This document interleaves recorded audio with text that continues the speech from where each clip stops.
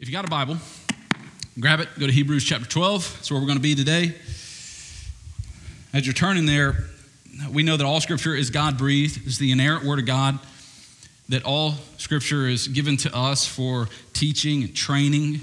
But sometimes you come to a passage of Scripture and it is not necessarily one that causes us to just rest in it. It's not necessarily one of those ones that you'd find on a throw pillow or a coffee cup that just makes us have the warm fuzzies inside. Sometimes you come to a passage of Scripture and it's not one that you rest in, but it's one you wrestle with.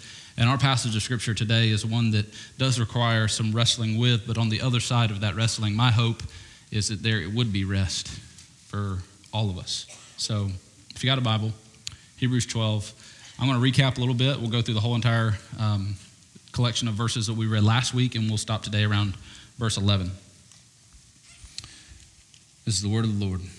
Therefore, since we are surrounded by so great a cloud of witnesses, let us lay aside every weight and sin which clings so closely, and let us run with endurance the race that is set before us, looking to Jesus, the founder and perfecter of our faith, who for the joy that was set before him endured the cross, despising the shame, and is seated at the right hand of the throne of God. Consider him who endured from sinners such hostility against himself that you may not grow weary or faint-hearted. In your struggle against sin, you have not yet resisted to the point of shedding blood. And have you forgotten the exhortation that addresses you as sons?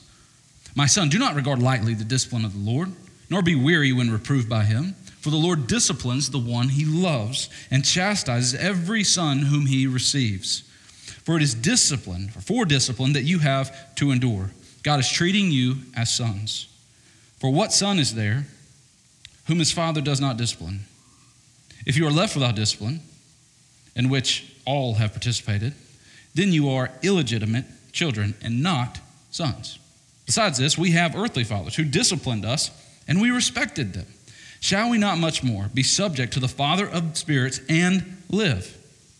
For they disciplined us for a short time as it seemed best to them, but he disciplines us for our good, that we may share in his holiness. For the moment, all discipline seems painful rather than pleasant, but later it yields the peaceful fruit of righteousness to those who have been trained by it. Let's pray. Father, we thank you for this word. We thank you for the recurring mention of the word discipline.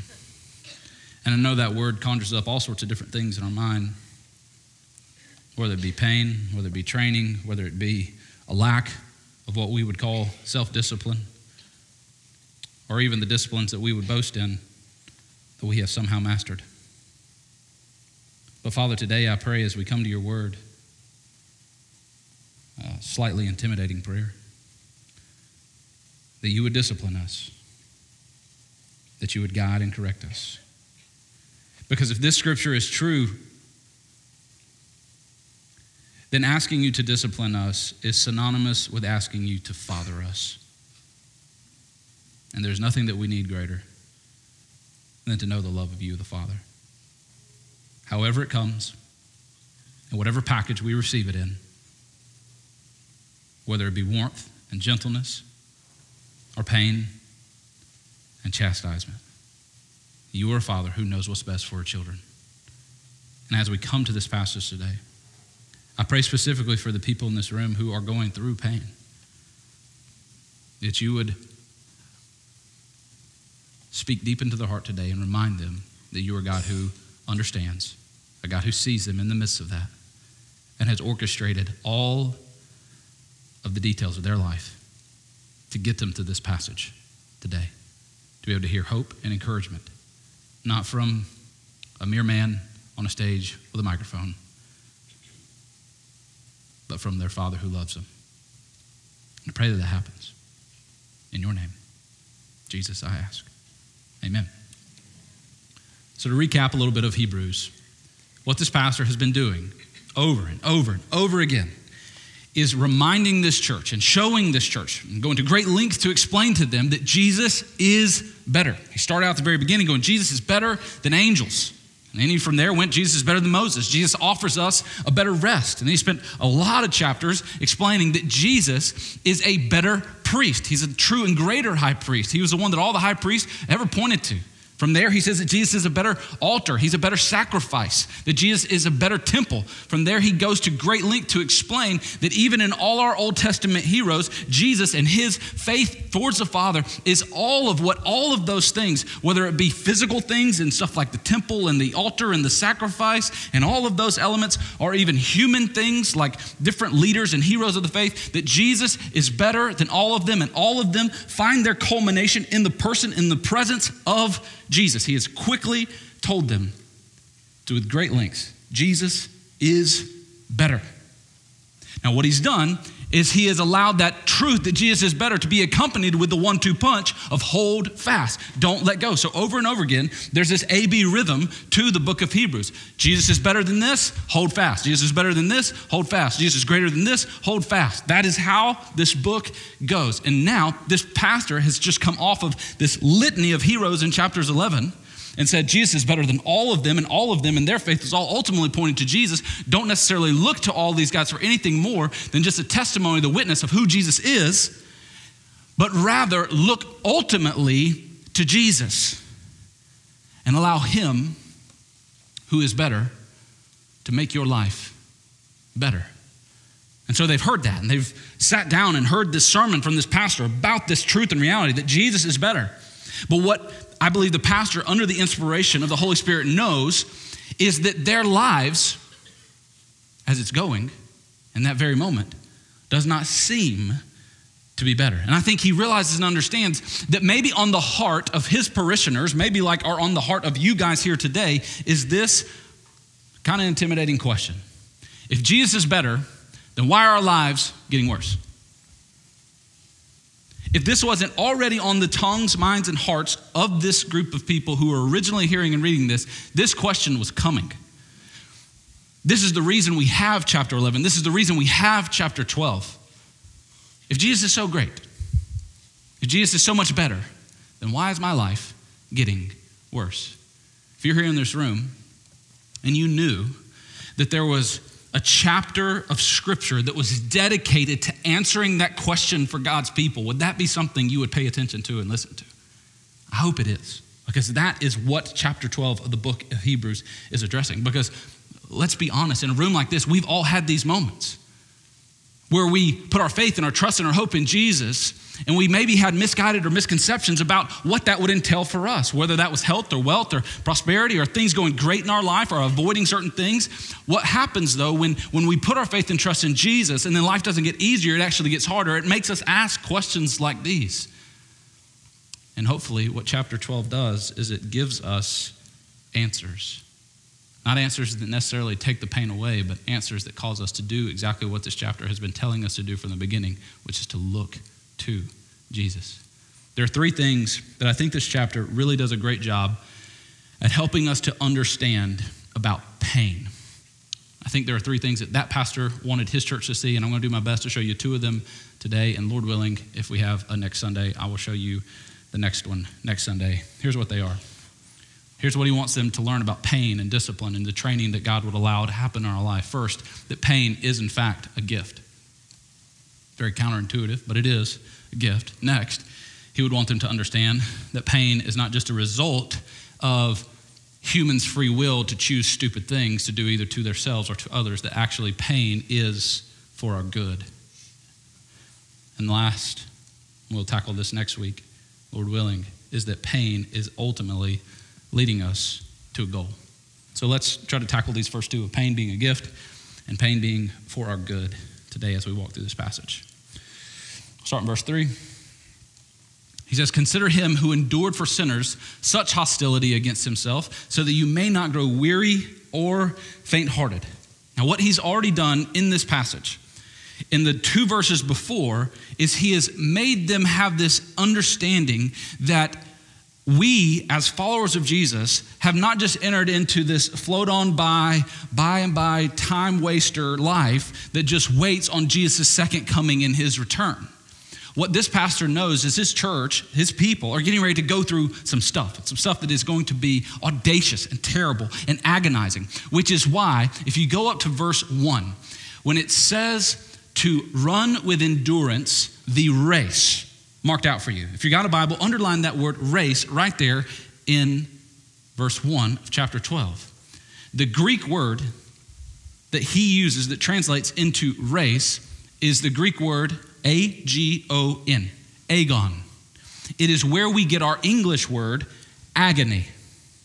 So when you picture this race that he is encouraging and telling these people that he's getting ready to accompany them on, and they're getting to run together as a congregation, this is not a run a mile with a smile, 5K, turkey trot that they're going to enter in on for charity. They're going to run an agony journey. Now that's not super uplifting and happy because we don't want to show up and hear, okay, what is life? Life is a race. Well, what's that race? Agony. Like, that's not super exciting. But when we're honest, man, life is like that sometimes. Now, sometimes we have the rest stops. Sometimes we sit down and we sit on the sidelines and we take a breath and we breathe in. But what we talked about last week was that this is a sprint, a daily wake up, sprint, rest, wake up, sprint, run another day. But the key in all of this, and again, we talked about this wholeheartedly last week. If you missed last week, please go back in here and understand that. You will miss everything from chapter 12 if you don't understand the concept and truth that we talked about last week. I'm going to briefly explain what that is here. He says, you guys have to look to Jesus, which is why he even circles back to it as he starts even verse 3. Consider him. He's talking our attention back to Jesus. But in verse 1, he says, we have to look to Jesus. He's the author and perfecter of our faith. Then that's when we, with eyes now locked on Jesus and who he is and what he's done, with eyes locked hardcore on him, then we can strip off the sin and the weight that so easily entangles. Then we run this race. But the key, the hinge point, the fulcrum of all of this is that we have to look to Jesus, which is why he circles right back to this when he hits chapter 3. And he says, okay, we must consider him. This idea of consider runs parallel to the idea of looking to Jesus. It's this meditating and contemplating and focusing in upon, doing research on, talking about when you're coming and going and rising and falling. It's this idea of a life spent with eyes locked on Jesus and a mind fixated on what he has done. Consider Jesus. Now, let's look at what he tells them to consider that will hopefully give them a cure for their weariness and a cure for their faint-heartedness. He says, consider him, Jesus, who endured from sinners such hostility against himself. The clue here is there is something in seeing this hostility that Jesus endured against himself from sinners that gives us a cure to our faint-heartedness and our weariness. Now, when you hear a verse like this, and you're encouraged by a pastor in this passage of scripture that says, consider Jesus who endured this hostility from sinners, when you close your eyes or get a mental image of what that verse is talking about, what do you see? For most of us, it's this image of the crucifixion. It's the passion narrative. It's Jesus in that audacious scene in the Passion of the Christ where he's getting flogged. It's Jesus there in those moments going to that. It's those terrible moments in the movie where you see the crowd and just the anger that they have on their faces and the red in their eyes as they shout, crucify, crucify, crucify. And we think that all those rebellious people there in the crowd and then the wicked centurion soldiers and the passive Pilate, that these are all the sinners that were hostile towards Jesus. And friend, yeah, for sure, those were most definitely sinners hostile against our Savior. But friend, what you must understand about what Jesus did on that cross and the hostility that he faced was that it was not just him saving those people in that moment from the sins that had been committed before that moment and the sins that were being committed in that moment. But when Jesus goes to the cross, what he does is he dies for all sins, past, present, and future. And all sin is hostility towards God. The sin you'll commit tomorrow is hostility towards our Savior.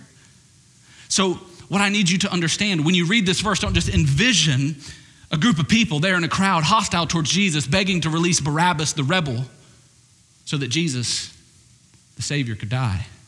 I need you to see yourself in the crowd. I need you to hear yourself shouting, crucify. I need you to understand that while Judas may have sold him for 30, I would have sold him for less While Peter has denied him 3 times, we have denied him much more, that you are included in the hostile group of sinners who have hopefully now been saved. We are those sinners. And when you see and understand that he endured those things, that he went through those things, not just because of what other people did, but because of what you did, and you may even continue to do. This is supposed to be our now cure for this weariness and this faint-heartedness. 1, 2, 3, test. 1. Somebody get Josh Wright off of our stuff. I know that voice by heart. It's South Carolina. It's Sumter. Get that voice. Somebody go talk to Josh. I know exactly who that is. Okay? He somehow tapped into the frequency of my microphone. That's awesome. So, track with me. When he says, okay, consider Jesus, and he's telling us part of our unique cure to weariness and faint-heartedness comes in seeing what he endured, sometimes we can think about that like Jesus is just another character in history that we kind of look at and we see what he's done and we go, oh, let that just encourage me and let that bring me some peace of mind and let that make me feel motivated or fired up. But what you need to understand is when we're looking to Jesus and considering Jesus, we are not doing it like we would when we were looking at all those people in chapter 11. Well, I consider Moses, but Moses doesn't live in my heart. I consider David, but he doesn't rule, even though he was a king, my heart.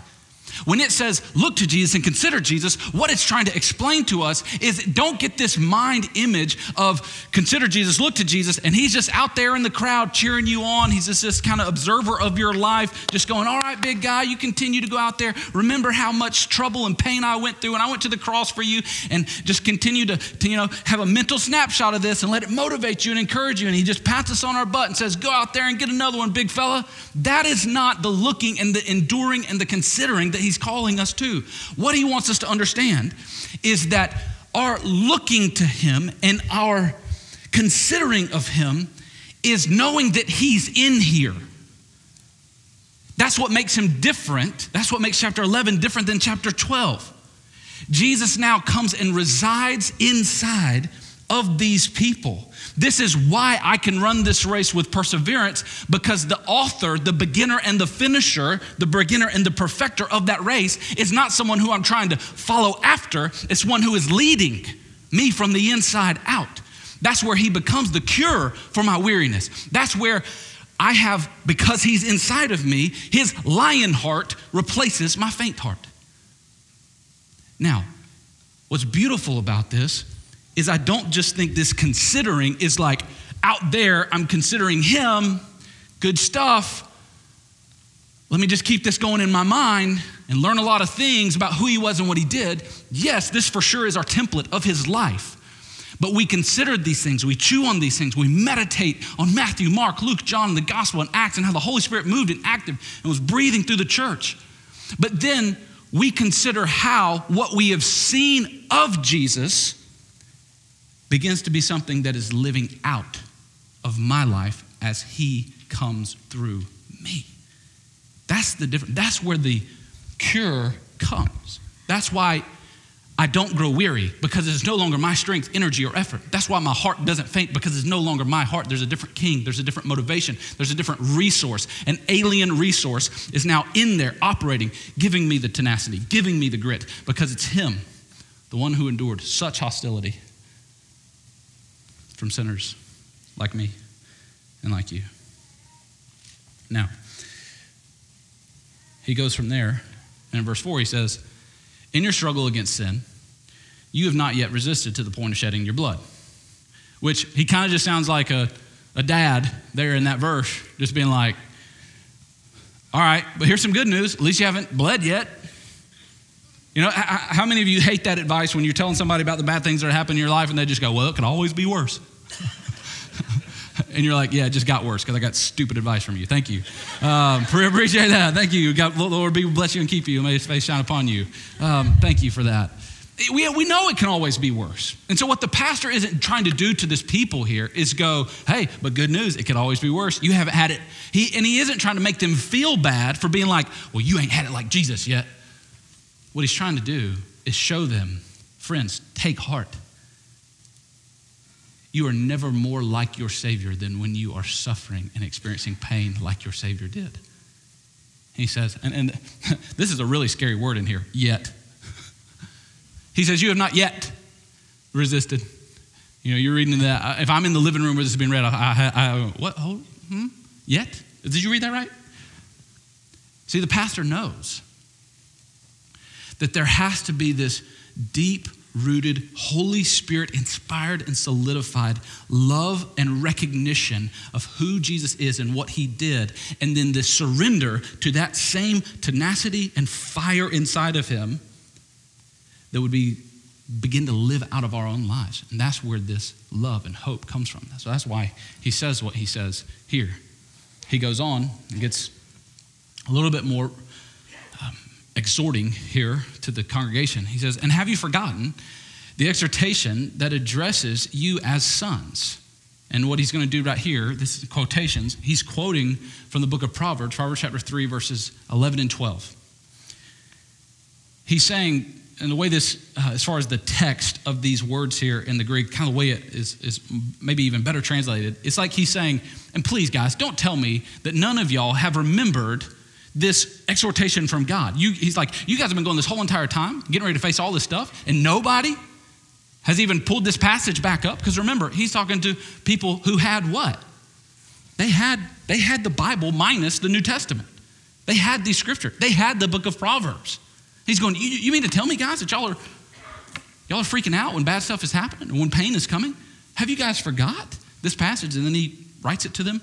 My son, don't regard lightly the discipline of the Lord, nor be weary when reproved by him. For the Lord disciplines the ones he loves, and he chastises every, there's a good word, son whom he receives. And this is an inclusive word. This is meaning like family here. This is, we are men, women, we are brought in on this. He chastises the son whom he receives, and he disciplines the one he loves. So what the pastor is trying to do here is he's trying to help them understand that God is a father, and any good father will bring discipline to his son. So the point I believe he's trying to make, that I will try to make with you guys as well, is pain is not a sign of condemnation, that pain is a sign of confirmation. Confirmation of what, you ask? That you're his child. It's him. He's saying, stop. He's saying, I want to put a new frame around the pain in your life. Pain is not a sign that I'm against you or I'm punishing you or I'm not for you. Pain is a sign actually confirming, and it's a gift of confirming that you're mine and I'm yours.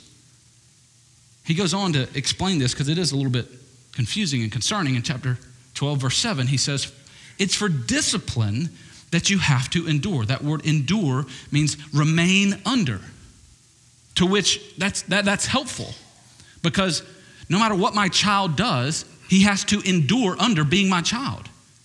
He's mine. Like, he has my name. Even he can go change name. He can legally no longer be Trent Shoemake's son, but biologically, chemically, we share the same DNA. That's nothing I can unremain under. And he's saying, if you're under the blood of Christ, then endure under the blood of Christ. He says, God is treating you as sons. For what son is there whom his father does not discipline? He's saying, track with me here. If God was apathetic and just gave you sunshine and rainbows and you just coasted through life on this like neutral, peaceful ground, what that means is that maybe God does not have any attention towards you, or maybe that God does not have any affection towards you. But the discipline is a sign that he loves you. We all know this. And parents in the room, you don't just let your kids do what they want to do, because you know that they would hurt themselves. And the key here is understanding that this discipline, whether it's via pain or via training that we go through, it is not God primarily punishing us. Remember, the Bible makes this very clear, that the punishment that brings us peace was upon who? It's upon Jesus, not upon you. Now again, if you do stupid things, there are going to be consequences to those actions. You rob a bank, you're going to be in trouble. He doesn't say you're not going to get consequences for your actions. There is a divine punishment against sin, though, and that has been paid in full by our Savior. So what this is more so saying is that the discipline or the pain or the hardships you go in life are not punitive. They are things sent to purify your faith. They are sent to protect you from things. How many of you know if you have a child and they touch something that is hot, an eye of the stove or something like that, they may lightly touch it and get a first-degree burn. Now, we can get angry as children of God because we have touched some things and they've given us first-degree burns, but hopefully we learn from the pain. And then we can rejoice in the pain because getting the first-degree burn protect us from getting second and third-degree burns. This is where his love and discipline is on display to us. What's beautiful about this is when he says, in your struggle of sin, you have not resisted to the point of shedding your blood. He is saying these things with a Savior who shed all of his blood for us in mind. When he says these things about us enduring and being disciplined, he is saying all of these against the backdrop that we should have in our mind of a son who endured to the uttermost for me and for you. That's why he goes on trying to continue to break this point down in verse 8. He says, if you are left without discipline, in which all have participated, he's basically saying all of us at some point have been disciplined by parents or teachers. We've all participated in that. He says, if you go on left without discipline, in which we've all participated, he says, then you're illegitimate children. You're not even sons. He says, you don't have a part. And we know and we understand this. This is why I don't whoop your kids. Like, I take care of mine. I discipline mine. They're not my legitimate children. And so I'm going to kind of look to you and go, you're going to take care of this? Well, we don't do that with you. We try to love and correct and teach and, do some things in your kids. But if one of your kids start losing their mind in there and hitting other kids, we're going to stop the situation. Who are we going to come get? Their legitimate parent. And then, it's on you to legitimately do whatever you want to do with that kid, to discipline them. So this is a good sign. And this is where pain and discipline and training actually is a gift. I would say it this way. Pain isn't evidence that he's abandoned you. Pain is evidence that he's adopted you. That's what it shows. That I'm no longer an illegitimate child. Now that's what you have to understand. We like to think that we're all God's children, that the whole world is God's children. That's not biblical. God's children are the ones who have had their sins paid for by his son. That's how you get adopted into the family. The whole world isn't God's children. Ephesians told us very clearly. He said, before you came to Christ, you were sons and daughters of disobedience, which is his way of saying, you on the other side, big fella. But when we live under the sacrifice of the only begotten son, then and only then do we become his sons and daughters. And the pain, the trials, the hardships we go through, there are signs that we in fact have been adopted. Not signs that he has forgotten us or abandoned us, but signs that he is there. Signs that we now have this connection to Jesus. The passage goes on in verses 9 and 10. He says, besides this, we've had earthly fathers who disciplined us and we respected them. Some of you are like, shall we not much more be subject to the Father of spirits, talking about God, and live? For they, back talking about earthly fathers, they disciplined us for a short time as it seemed best to them. He's saying that every earthly father is going to get disciplined wrong. Because they're doing it as what seems best to them. He says differently than that, God, he disciplines us for our good. So that's where we have seen that it is a gift to receive this because it confirms that we are his kids. It confirms that we are ones who have been accepted and approved by him, that pain is not a sign of condemnation, it's confirmation that we have received this gift of adoption. That is why pain is a gift. And then here he's saying this pain is actually a good thing because God is the one who's doing it. And God does things for our good because he's a good father, set to provide and protect us. Now, we know that just because it's something that God is doing for our good, it does not mean it is going to feel good. And this is the hard part. We just want life to feel good. We're the most comfort-seeking, and dare I say, softest generation ever. So afraid of pain. But comfort, friends, comfort is a slow death. You know you are on the right track with Jesus when pain becomes something that you fear less and less, and something more and more that you see as a sign that you are in fact on that straight and narrow path that sometimes, albeit, is very treacherous.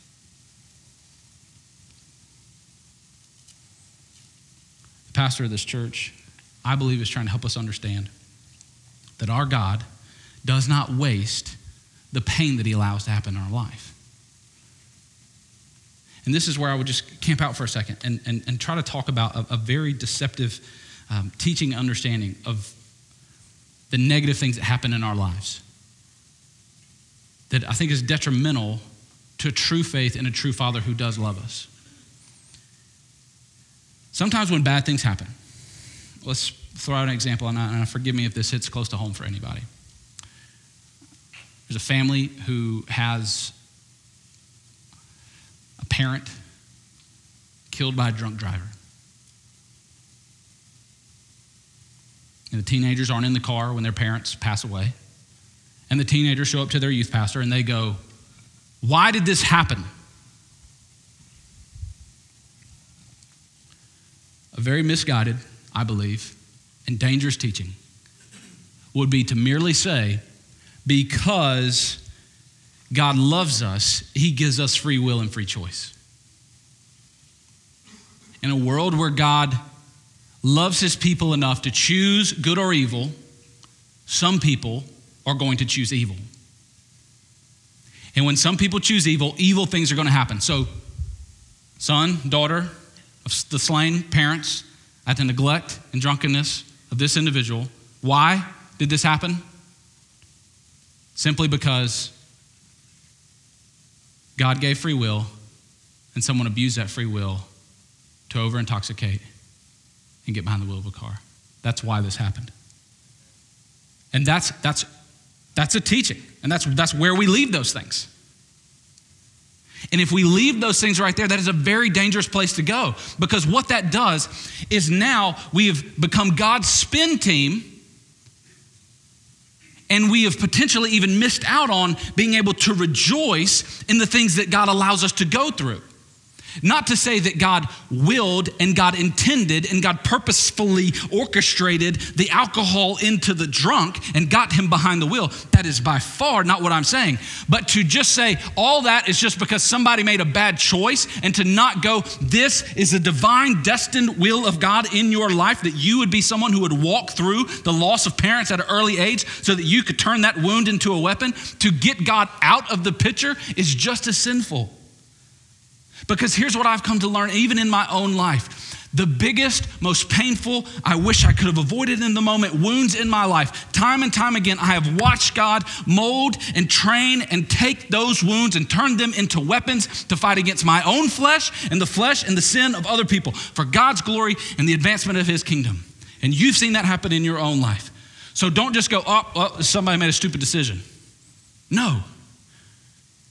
Even the evil, even the vile, even the wicked, even the most detestable things that we experience even in our own life, whether self-inflicted or others dealt those hands to us, they are all things that our Father was sovereign over and will use for his purposes.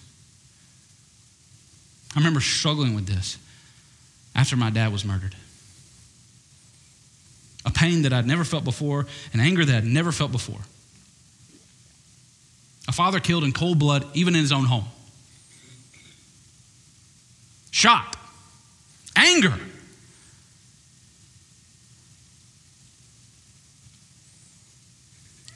I remember going to counseling, counselor being like, you need to go spend some time away with your Heavenly Father. And again, I'm a pastor at this time. I'm in my 30s at this time. And I agree to this. And I said, I'm going to go. I went on a solo trip to Linville Gorge in the mountains in North Carolina where I was living at the time. And I thought I would go have this great encounter with God and go meet with him and sit with him. And I would let my Heavenly Father do what I know I've seen him do in my life before. I would let my Heavenly Father heal the wounds from my earthly father. Now again, this was a different one. This was something that was already there, but if you know a little bit more about my story, it hasn't been a great relationship. And there, I grew up in a home that was hard at times and saw things I shouldn't have seen at times. But in the midst of that, God had brought a lot of healing and a lot of hope back, and I would probably been no more hopeful about my relationship with my earthly father than a few weeks before he was shot and killed. And so I get in my mind that I'm going to go up and I'm going to have this great moment with God. You know, I'm going to be like Moses and go climb the mountain and just go see the face of my Father, and all those warm fuzzies that a child wants to have, all that relationship, all those things that I want to get from God, I want to see happen there on that mountaintop. And so I go and it was so cute. You know, I had my journal and my Bible, and I had all the things, and I had my quiet time, and I prayed, and I felt like I was just up there absolutely wasting my time. And look, hear me on this. I was trying. I wanted the tears to come out. I wanted the clouds to open up. You know how you get desperate in those moments, and you're like, you know, you're in those, you know, you purposely set out to have a retreat moment, and you're like, God, like, I'm just going to listen to you now. And you just kind of get quiet, and you look around, and you're like, is it going to be a bird? Like, are you going to send a butterfly? Like, am I going to get a cardinal? Like, is there going to be a rainbow? Like, you're desperate, and you're longing for God to speak into you. And that's how I felt. I was like, man, if I'm experiencing this discipline, and I've read Hebrews before this moment, and I go, like, okay, God, this is a pain, this is a hardship, this is something you're allowing to happen in my life, but I believe you're going to use this for good, and I'm showing up on this mountain going, show me how. It didn't feel good. I'm asking the question that the Hebrew church was asking, man, if you're better, why is this worse?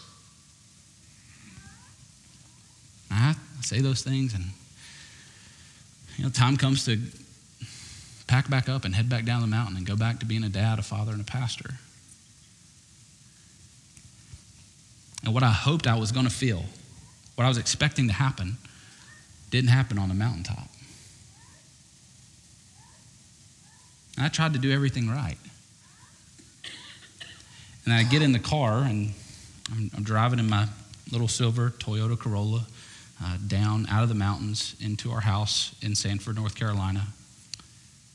And I'd stopped to get some gas and got back in the car, and I don't know what it was. Just this feeling of frustration came over me. And all the thoughts had been spinning, and honestly, I wasn't praying this, but I'm thinking this, and I know God hears my thoughts, but I'm thinking, okay, like, I just tried to do all of this to try to have this moment to meet with you. And I'm a dad. I'm going, God, if my kids want a moment with me, I'm showing my face to them. I'm not going to leave them questioning or wondering. I'm like, God, I know you're real. I know you exist, but why is it like this? I've already gone through this, and this, and this. I'm whining and complaining. And I get it all out, and it wasn't pretty. And I feel like the voice of the Father begins to start talking. I wanted it on the mountain. It happened in the Corolla. When I begin to hear the Father, not audibly out loud, but deep within the recesses and spirit of my heart, as I'm complaining and I'm telling him and I'm saying, God, like, how could you continue to allow this to happen? How could you not show up? How could you not meet me in this stuff? Where are you at in this? It doesn't feel like you're here. You're paying any attention to this. Why is it just more pain after more pain after more pain? Why is this going through this? I'm a pastor. I'm trying to do things right. I've done the list. I've given my life to serving you. What's going on here? I feel the Father say, son, do you think that I did not have it measured to a molecular level how much pain I was going to allow my son Jesus to go through?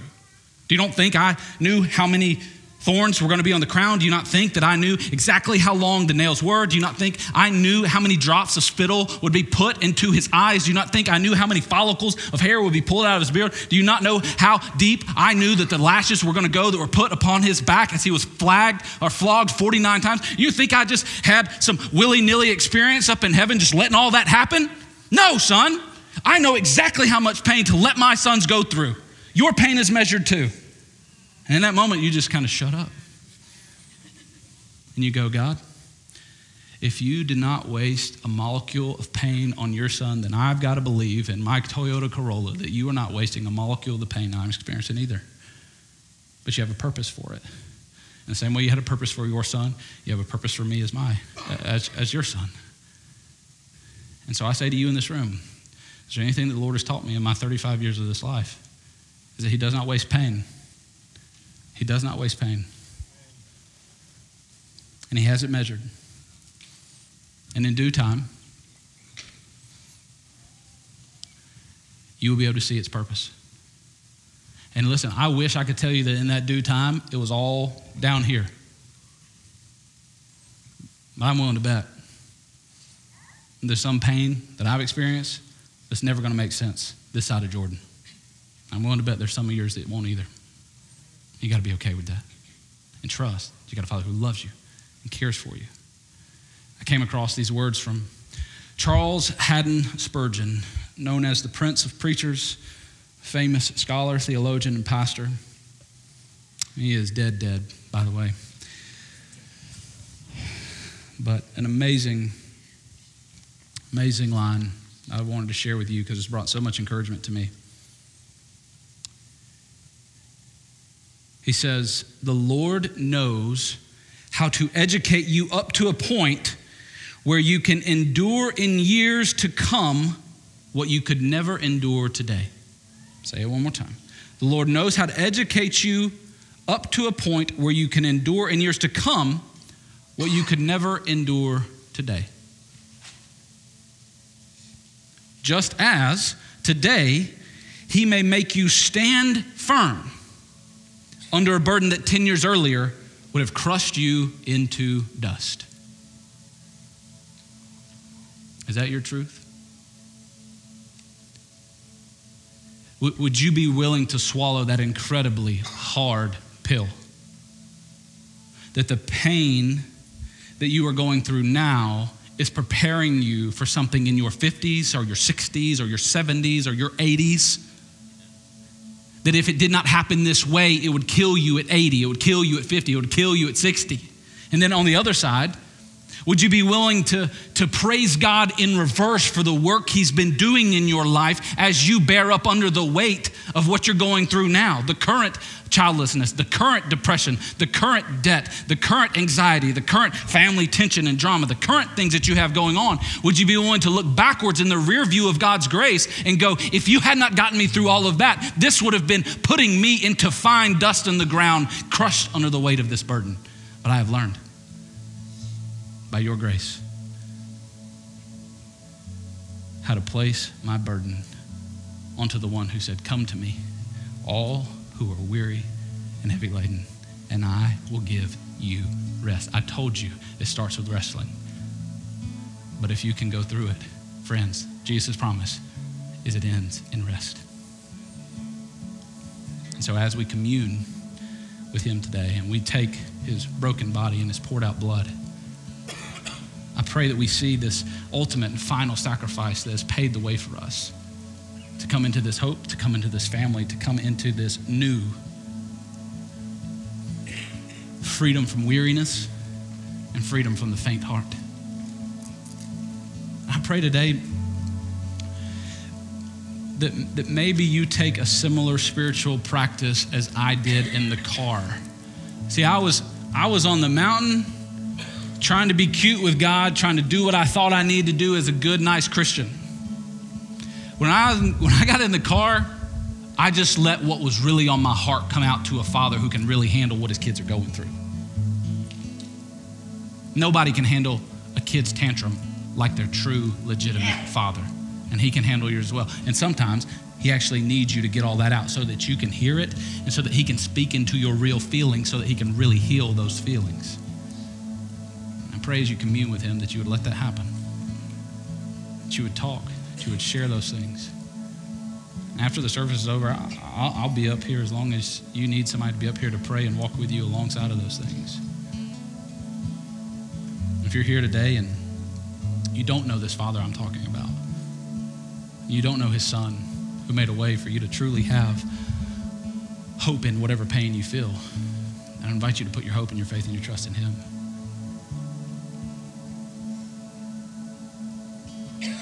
So at the end, there would be rest.